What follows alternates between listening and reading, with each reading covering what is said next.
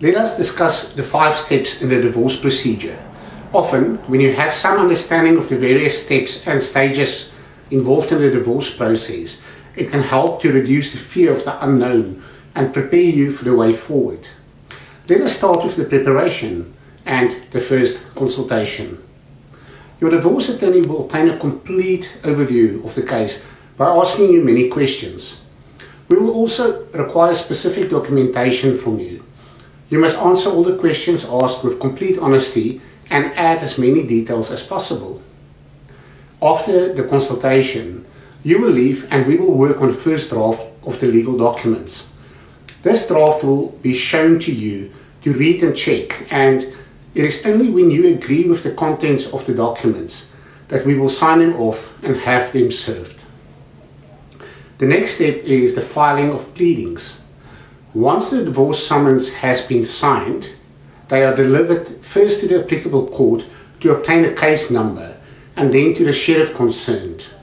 This is decided upon according to the jurisdictional area applicable. These documents are known as the combined summons and the particulars of claim. They are generally served upon personally on your spouse, who then has 10 to 20 working days to respond. Now let us talk about settlement. Settlement can take place at any stage of the divorce procedure, meaning it could happen during the preparation phase or even just before or during the trial. However, the standard and most proper place for settlement discussions would be after the filing of the pleadings and after the discovery process. We usually organize what we call a roundtable discussion so that both sets of divorce lawyers and both spouses can be present around the same table to discuss the details of different settlement options. When this is successful, it means that a settlement has been reached to which both spouses agree and consider fair and just. After this, the divorce lawyer on record will draft a document called a settlement agreement, which sets out in writing all the details that have been discussed and agreed upon by both spouses. This is then signed by both spouses in the presence of the witnesses concerned.